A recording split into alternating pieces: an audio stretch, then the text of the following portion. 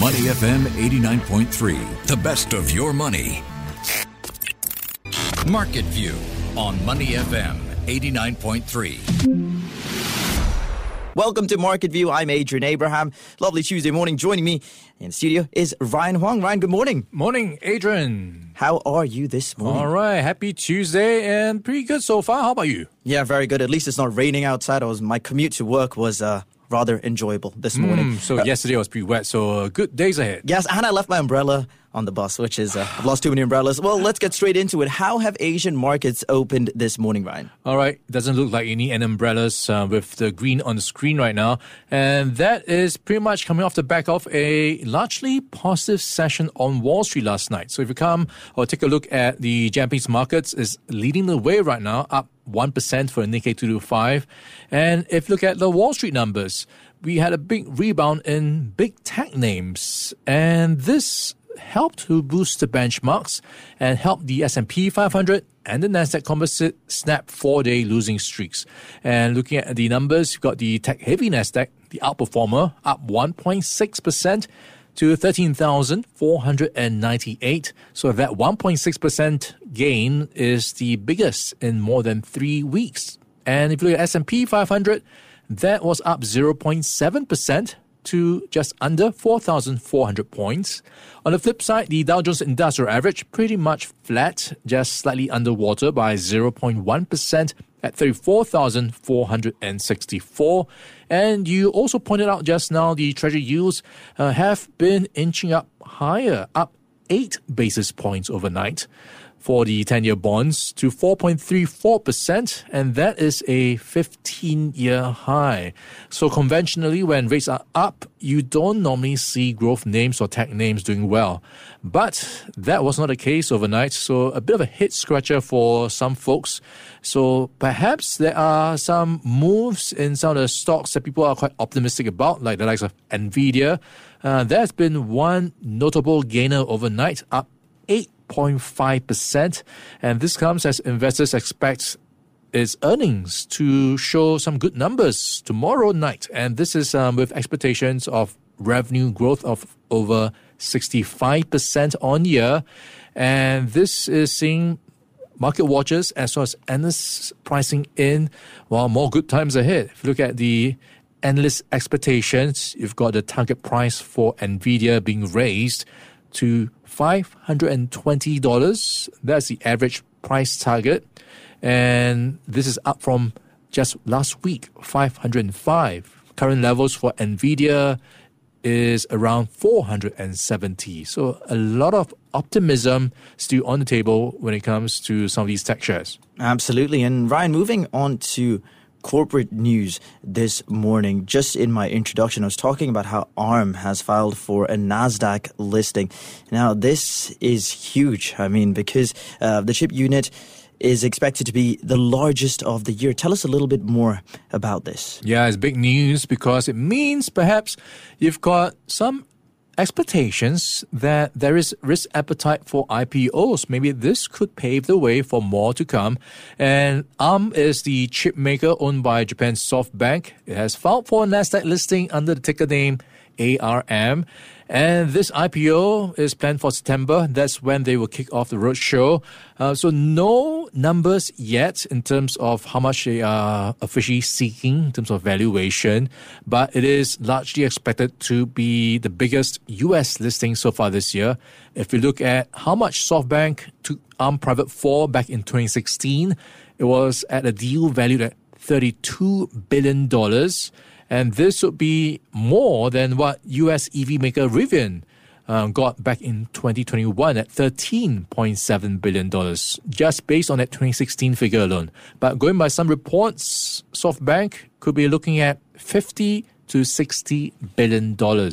Alongside the filing, we had some preview, or at least a glimpse into how much SoftBank is making. And its net income was at $524 million for its fiscal year 2023. And this is on revenue of around $2.7 billion.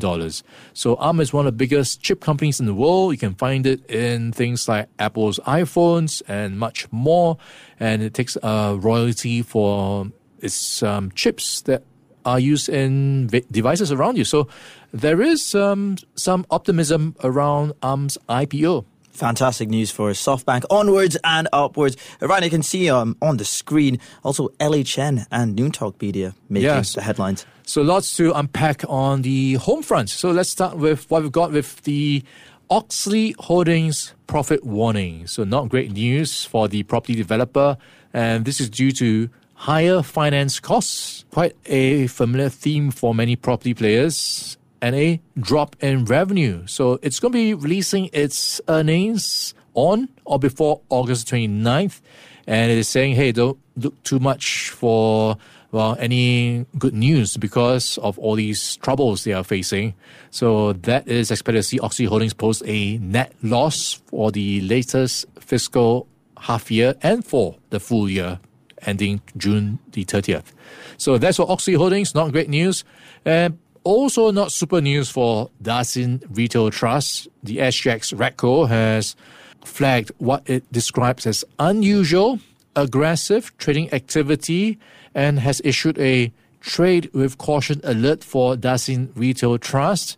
And it seems, based on a trading activity review, that an individual seems to be buying units of the China Retail Property Trust to maintain the price.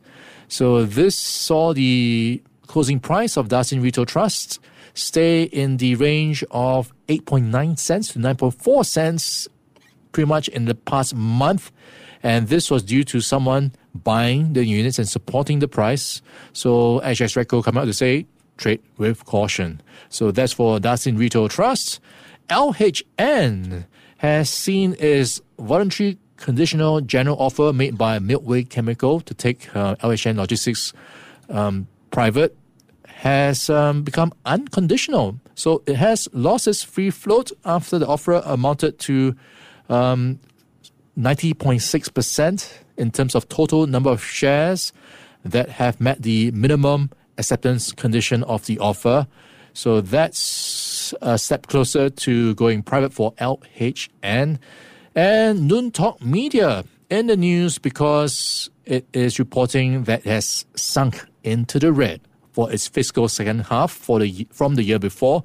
And this is the entertainment or media entertainment company reporting a 60.6% drop in revenue from its main business segment production. So that is with a revenue of $1.2 million for the 6 months ended June.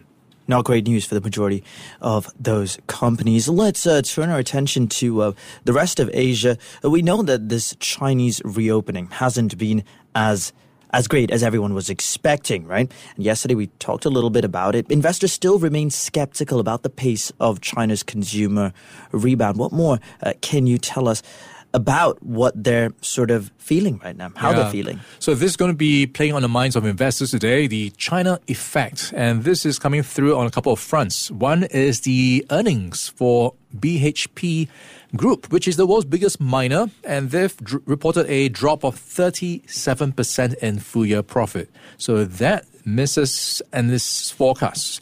A big reason was China's struggling economy. So the demand for things like iron ore and other commodities not as strong as expected. So that is weighing on BHP Billiton. A couple of things to note. Coal profits are down 47%. Copper profits are down 22%. And this is coming off also from a high base where last year BHP had a pretty good year, in fact, record profits due to a couple of reasons like Russia's invasion of Ukraine and supply chains being disrupted. So from last year to this year, a big slump. And also in terms of the consumer sentiment, we will get more indication from earnings today from a sportswear giant, Enter Sports Products, ANTA. They will be giving a glimpse into the consumer demand for sportswear. And that will give an indication of what's to come for the rest of the sector and maybe the wider economy. If you look at the options markets, Enter's put-to-call volume ratio has surged to over 4 times. and that is the second highest reading for the year and a sign of increasing bearishness on the numbers that we will see from Enter. So that is going to be one to watch in the coming day. Just looking up Anta Sports right now. It looks a little bit like Lululemon, you know? It does look like that. It's got similar traits. Uncanny resemblance. Uncanny. No one will ever know, you know? No one will know. Moving on to some earnings now, Ryan. Tell us about Zoom. Shares rose as much as 8% in extended trading after the video calling software, which was such a hit during the pandemic. What's it doing now?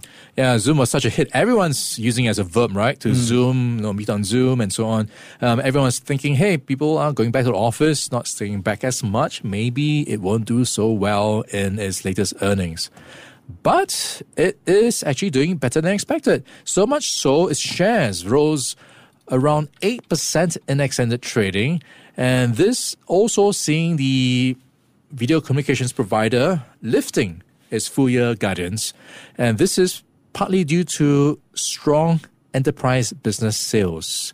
It looks like it's able to figure out what features it can put into some of its packages to sell to companies, and companies are buying up. And among the things that perhaps is attracting users is they are trying things out, like allowing customers to start requesting call summaries.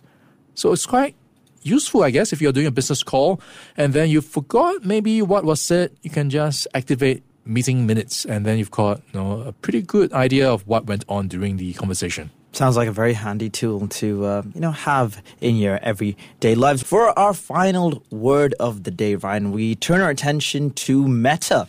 Now, they're set to roll out the web version of its week-old social media platform, Threads. Are you on Threads? Yeah, I was on Threads.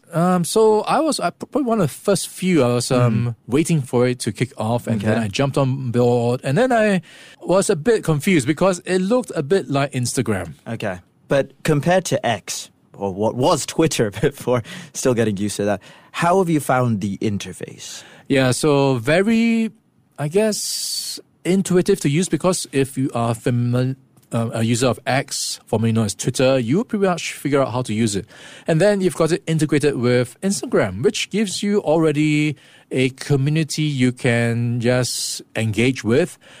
But I think just with X, it's got the same problems. I didn't even use Twitter much, so I don't see myself using Threads as much. So it's got to give me a compelling reason to use it. When Threads launched in July, it was a massive hit. I mean, gained Are you over... on it? No, absolutely not. Why not? I'm more than happy with X because I feel... See, this is exactly the reason why.